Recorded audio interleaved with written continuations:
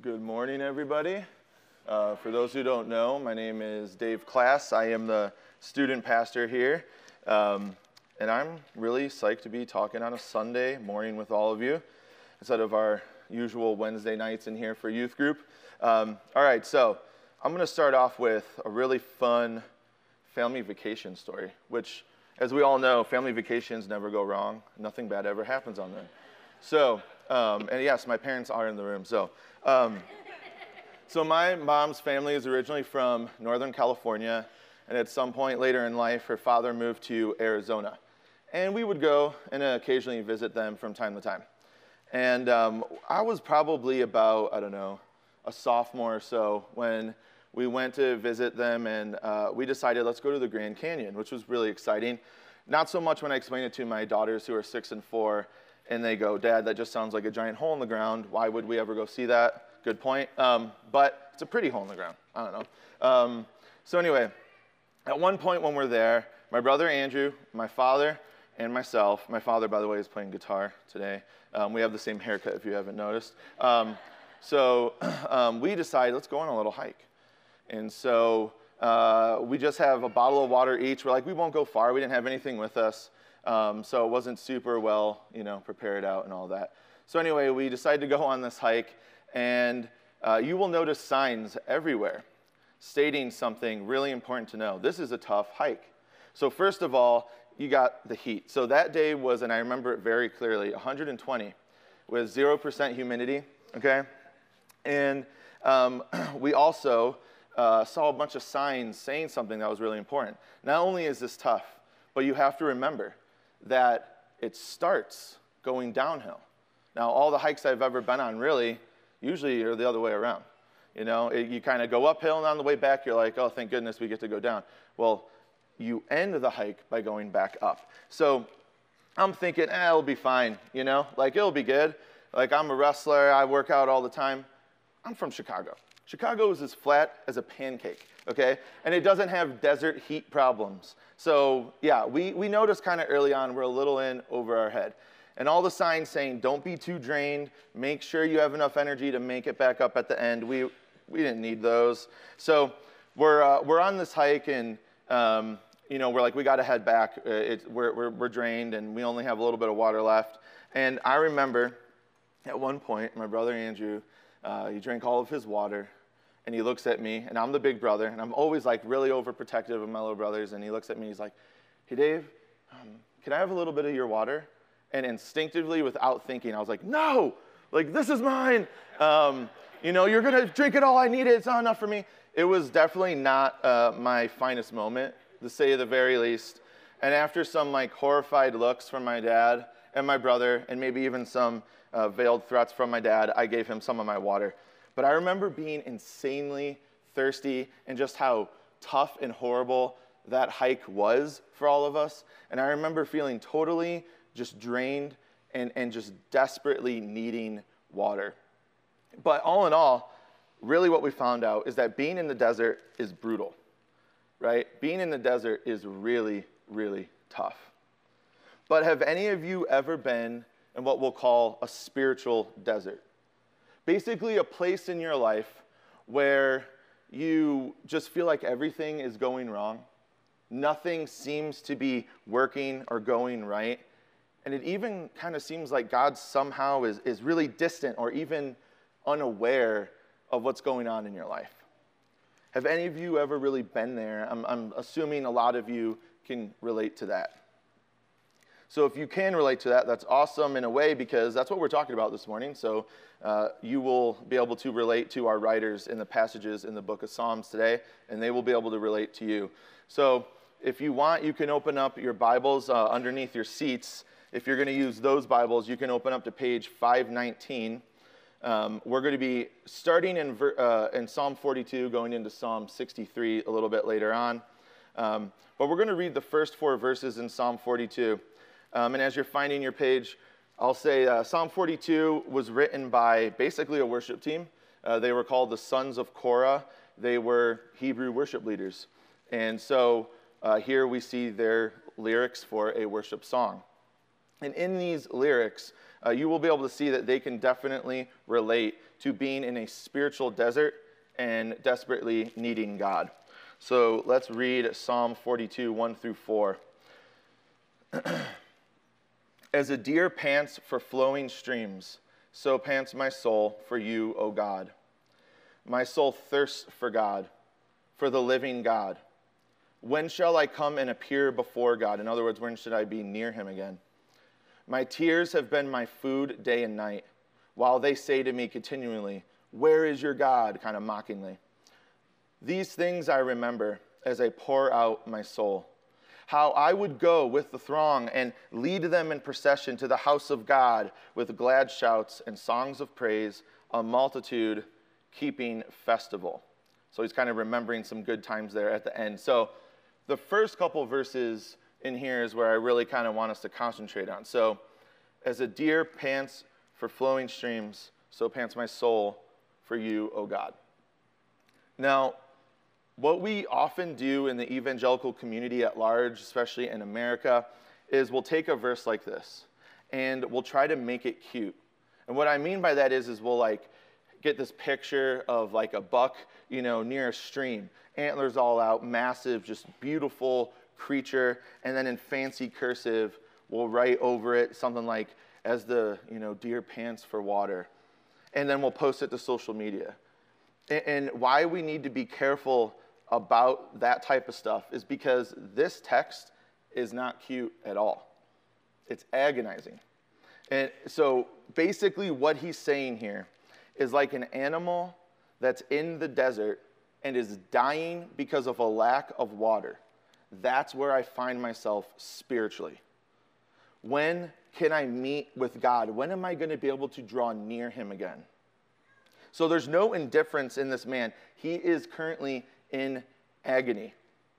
And he's longing to be in that place where the Holy Spirit has filled him powerfully, and he's now walking closely, step by step, with the Holy Spirit. And for whatever reason, he just can't seem to get there. And he's frustrated, and he can't sleep at night, and he's weeping, and he's pleading, and he's recalling good times in the past and scripture that he knows that God is faithful. And he's wrestling with himself to know God deeper than he currently does.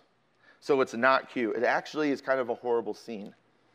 It doesn't look like a nice little social media post at all. Being in a spiritual desert is anything but a good time. But I believe there is one major misconception about how and why we end up in a spiritual desert in the first place that I want to get out of the way, that we need to be able to get that out of the way to get the real, true context here for this morning. So as humans, most of us, if not all of us, have this tendency to want to rationalize all the things we see in the world. And often that goes to finding worldly reasons and even try to see the balance in everything when that's not always the reality. We want punishment and bad things for those people who do evil things. We want to see good things happen to those who do righteous things. But God says that he has rain and sunshine fall on both the righteous and the wicked. And it's because he has a far higher purpose, a way higher understanding of how everything works throughout time, way more so than our, simple karma-like understanding we sometimes use to look at the world. So having a relationship with God, living for him, the real truth of the gospel is not you do something good and then God's going to go and he's going to bless you with something worldly. He'll give you something to say, good job, you did great there. That is not the gospel. The gospel in the end, the gospel is you get God. You receive the Lord, a relationship with God. That's what you get. And listen, he transcends everything we wrestle with. Everything. All the pain, the suffering. And he is the goal. He is our pursuit. And again, it's not, we do this so that this other thing happens. Because honestly, and I would assume, surely life has taught you that's not true. How many people have you seen, you're like, they do evil things, yet life seems, at least on the outside, to be going pretty well, and vice versa. So just for example, look, in our New Testament, we have the disciples. the ones who were following Jesus Christ. And we look at their life stories in the New Testament, and all of them are jailed. Most of their lives end by being murdered solely for following Christ. And then Jesus himself. We have God incarnate, 100% God, 100% man, lives a perfect life. He's 3 years into doing ministry work, and at age 33 is murdered. So even if you live perfectly, it can end like that. But there's countless examples of very godly people in our Bible, even in history, who had to spend a season of their life, sometimes most of their life, sometimes the last half, but a giant portion of their life in a spiritual desert. Look at Moses, for example. This guy is faithful to the Lord. He leads this groaning, mumbling, sad group of people through the desert for 40 years. I'm only 35. That's 5 years longer than my entire existence, and he does this for 40 years. And God promises him, you're going to lead these people out of hundreds of years of slavery. It's done now. You're going to lead them out of Egypt. Slavery is done, and you are going to lead them into this promised land. And after 40 years, he goes up on this mountain, and God parts the clouds, and there's the promised land. And God goes, isn't it beautiful? And Moses is like, yeah, it is. It's amazing. And, you know, the milk and honey, it's awesome. It's great. And then God goes, cool, here's the thing. Why don't you lay down, because I'm going to take your life. You don't get to go in. So listen to this, because I believe this is a painful reality about life that I think as soon as we kind of are okay with it, then we can begin to live well with it. So if I'm Moses in this moment, I am going, wait, hold on. Let's talk about this for a second. So I need to know something. So what you're saying, God, is that my part in all of this is the desert. So my part of this story, how you want to use my life, is for me to roam around the desert for 40 years with the most self-indulged, complaining pains in the butt to ever live in the world. And God's like, yup, that is your role. Joshua, your best bud, he's going to lead them into the promised land. Or let's look at the prophet Jeremiah. Honestly, one of the more depressing books in our Bible. He's a prophet, so God's using him to speak to his people. And during this time, the people of Israel are not living the way God would want. And although Jeremiah is scared and doesn't want to go tell them, hey, you guys are sinning, stop, he does anyway. And every single time Jeremiah goes and does what the Lord tells him to do, the result is he gets beat half to death, stripped naked, and thrown into a ditch. And the end result of all that is they don't listen to him, and Jerusalem burns to the ground and is taken over by an enemy. One of my favorites, when I was a little kid, I remember reading this and going, wait, what? Is the story of John the Baptist. So John the Baptist prepares the way for the Messiah, and he gets arrested. And while he's in prison, he sends word to Jesus, and he asks, are you the one? Are you the Messiah that we've been promised? Are you the Savior of the world? Or should we expect another? And Jesus quotes Isaiah 60, and in that it talks about the captives being freed by this Messiah.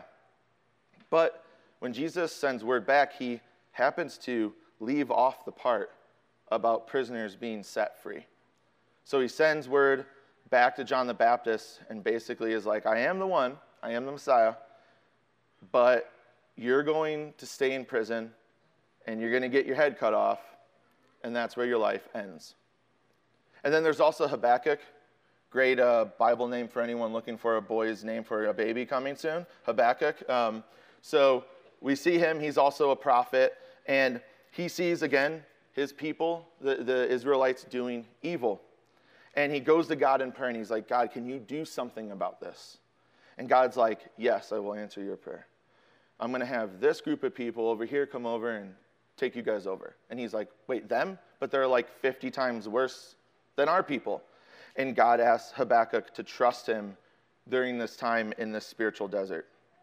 Now, I know some of you are probably thinking, man, I was kind of in a good mood before I came to church today. What in the world is going on? But for real, I really want you to think about this. What if our role, maybe just for this season in life, maybe for this life we have on earth, what if our role is the desert? Because as we just read, all of these people proves sometimes God is the one who places us in the desert. It's not just an accident. You don't happen to just wander into it. Sometimes he places you in the desert. Odd enough as it is, sometimes we are kind of lost until we've taken a walk in the wilderness, that spiritual desert. Not, again, as a punishment because, oh, you're bad and this is the punishment and all the good people never enter it. That's not, again, what we're talking about today. God knows why he has placed you in the desert. It could be a million different reasons. I know that at times, for me personally, it was a great humbling experience. I know a lot of times God places us there because it's the exact experience he wants you to go through to humble you to the point where you break and you fully submit to his will. Maybe you don't believe Jesus is your Savior yet, and God is willing to do anything. He's willing to take you to any depths, to do anything in your life to bring you to a point where he saves your soul. We don't always know, but he knows. So we have these heroes of the faith, all right, spending time in the spiritual desert. But I could give way more examples. I could go into my own personal life. There's probably, at least 5 examples of this per person in this room right now that we could all go through about people spending time in that desert. Plenty of examples. But what did all of these people get? All these people that we read about and we're talking about this morning, what did they receive? They got God. We talked about that. That's the gospel. And God was enough. God was enough. Again, Jesus transcends all that we're afraid of. So have you ever thought about how it's kind of odd and crazy how the disciples will go into a city and they'll preach the gospel and they'll be beat nearly to death and then leave rejoicing, right? So they're getting whipped with these like cat of nine tails where it's literally ripping skin and flesh off their bones. And then they leave these cities rejoicing that they were able to suffer for the sake of Jesus. Or even Job, long time ago. This man loses everything in his life, his family, everything he owns in a moment, and he falls on the ground and worships.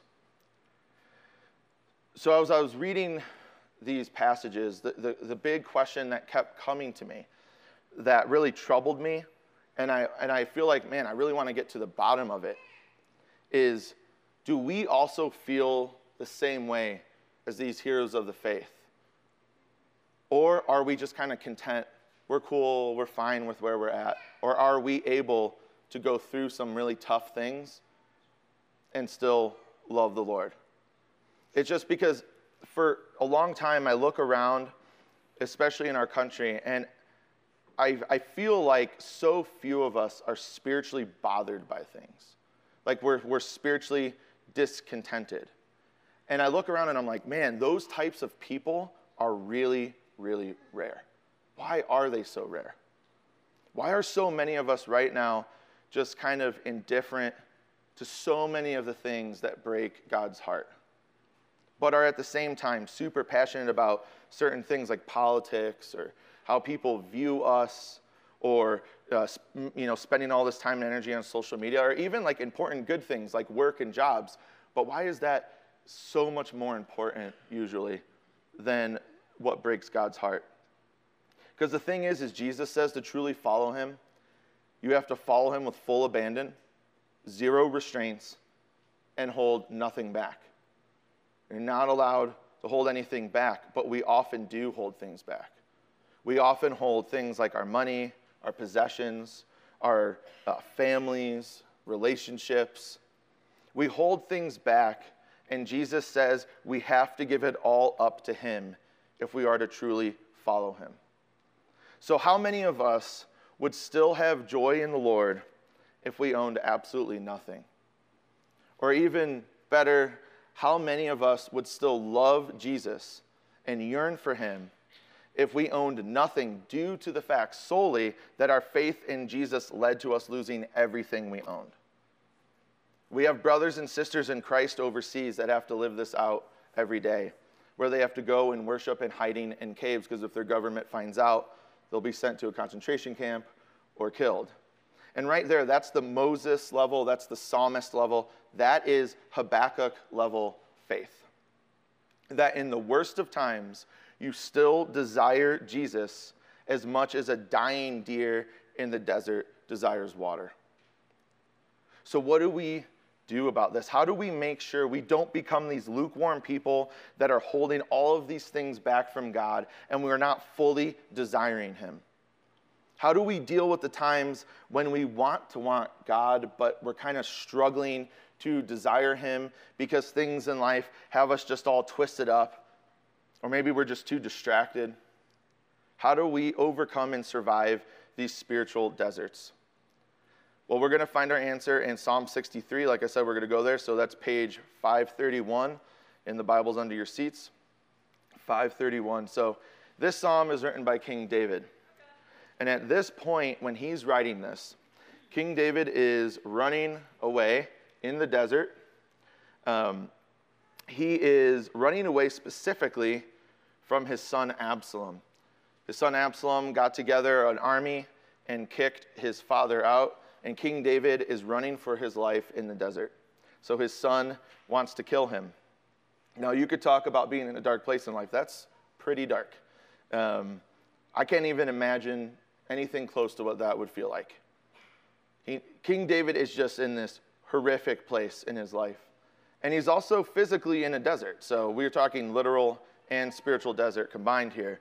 So Psalm 63, we'll start in verse 1. It says, "O God, you are my God. Earnestly I seek you. My soul thirsts for you. My flesh faints for you." Now in the NIV, the word there, my flesh yearns for you. They use the word yearns. And that's different than just simply wanting. Right? Like, oh yeah, I really want, to watch TV or something. Like, we're not talking about that. Yearning is more of almost like a physical need. It's you have to have it. You can't go on without it. All right, so let's continue on. "My flesh faints for you, as in a dry and weary land where there is no water. So I have looked upon you in the sanctuary, beholding your power and glory. Because your steadfast love is better than life, my lips will praise you. So I will bless you as long as I live. In your name I will lift up my hands. My soul will be satisfied as with fat and rich food, and my mouth will praise you with joyful lips. When I remember you upon my bed and meditate on you in the watches of the night, for you have been my help. And in the shadow of your wings, I will sing for joy. My soul clings to you. Your right hand upholds me." So these emotions are so intensely strong for God that it's beyond emotional. It's to the point of like a physical need, thirst and hunger. So people biblically, historically, they've yearned and they've longed and been in agony and wanted the things of God with all of their might and all of their soul and all of their resources and all of their time and passions. This is one of those prayers that me and my wife, a long time ago, started to pray in our household a lot when we accepted the call to go into ministry. And so we love this text. And it's because it's where we want our hearts to be. And we're not there yet, but it's where we want to be. And this is how I believe we can all get there. I think King David in this passage tells us how to get there. So real quick, let's go through in Psalm 63 the ways King David tells us to survive and overcome a spiritual desert. Number one is you seek God earnestly.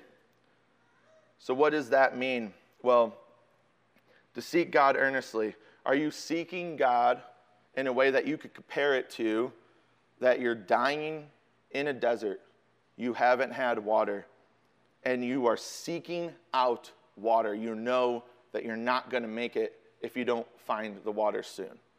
That level. Are you seeking God on that level? Number two, we see in verse 5, he talks about praising God joyfully. So it will be on the screen, but I want to go to Habakkuk 3 since we brought him up earlier. He has a great passage about this. So Habakkuk 3, 17 through 19 says, "Though the fig tree should not blossom, nor fruit be on the vines, the produce of the olive fail, and the fields yield no food, the flock be cut off from the fold, and there be no herd in the stalls, yet I will rejoice in the Lord.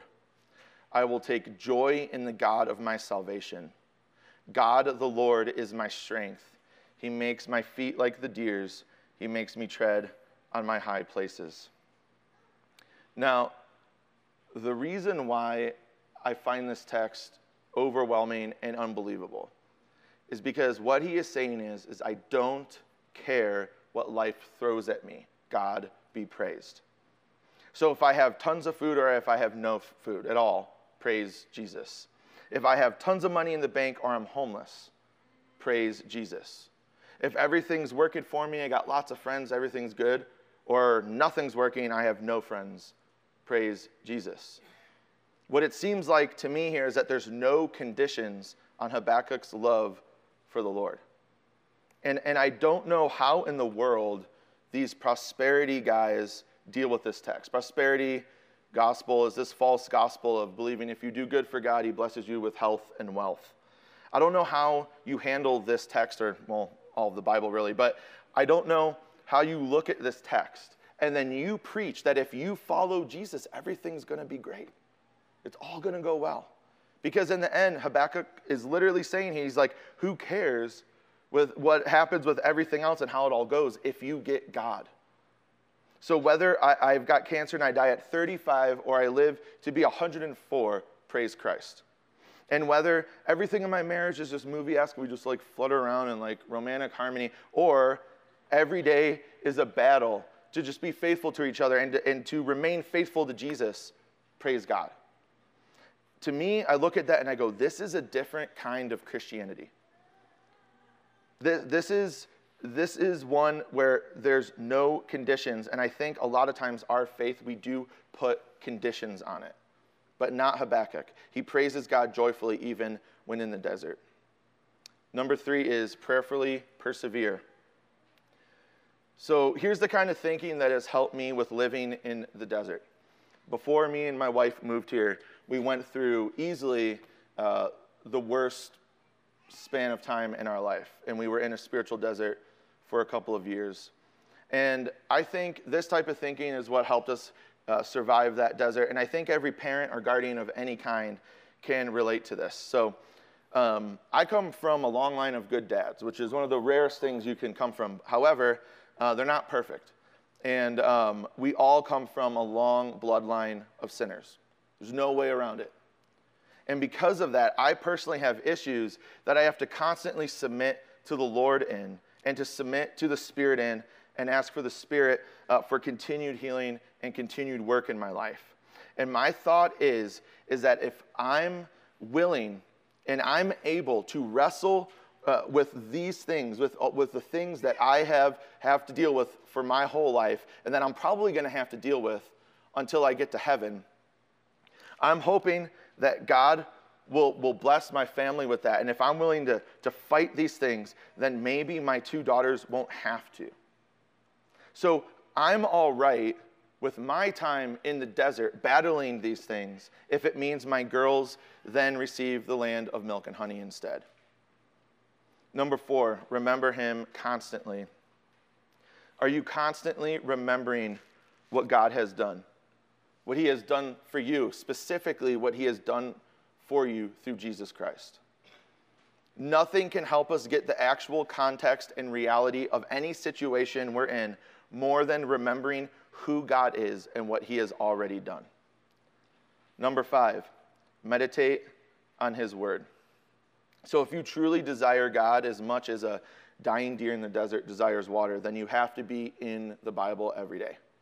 So in our youth group, we have something we call the Daily 10. It's a little bookmark we give out every 2 months. And on one side is a schedule for 2 months of every day a Bible passage that we're all going to be reading. We talk about it in small groups every week, what we've been reading, what God's been saying to us. On the other side are some questions to help you analyze what you're reading. Mainly the questions are about what does this passage say about God? What does this passage say about you? And how do you believe, after reading this, God is aspiring you to act on what you just read? So we call it the Daily 10 because we want to encourage our students to spend at least 10 minutes a day in Bible reading and prayer. And we do this because we know it's absolutely vital to be reading the Word of God so we can know Him more. And if you want answers on how to survive a spiritual desert, there's no other place you can go to. There's no other place you're going to find more clear answers than in the Bible. And lastly, 6, cling to God. Now, this sounds kind of simple, but again, think about it. He's saying cling to God. And imagine what King David is saying here. He, at this moment, believes he's going to die. And he's thinking, my own son is going to be the one that thrusts the sword through my body. I'm going to be murdered by my son, who he loves dearly. And he's saying the only thing that upholds him, the only thing that keeps him going, that keeps him from losing his mind and totally giving up, is the fact that he's clinging to God. He's grasping on to God because he knows that God is the only person, the only thing in this universe capable of getting him to overcome this season in the spiritual desert. And that brings us back to page 519 in your Bibles, Psalm 42. I want to read verses 5 and 6. So Psalm 42, 5 and 6, page 519 if you have the Bibles underneath your seats. So the sons of Korah here, with more of their lyrics, I believe, give us a good capstone to this. So it's kind of like this, we see this inner turmoil and struggle going on. He goes, why are you cast down, O my soul? And why are you in turmoil within me? Hope in God, for I shall again praise him, my salvation and my God. So why is your soul so down when you're in that spiritual desert? Why do you feel this way? And what's the answer to surviving the desert? It's hope in God. And to praise him joyfully and to desire him more than life despite circumstances. For he alone is our God, and he alone is our salvation when we are in the spiritual desert. Let's pray. Lord, we thank you for being a God who loves us beyond our comprehension. Because, God, we oftentimes find ourselves in that spiritual desert, and we have to know that it's not by accident. Sometimes you allow it to happen. Sometimes you place us there. But it's never on accident. We thank you for always using that to grow us, and it's not just a worthless time that means nothing, but that you do grow us during that time. God, I pray that we learn from King David, who spent many seasons of his life in dark, dark, dark seasons in that spiritual desert.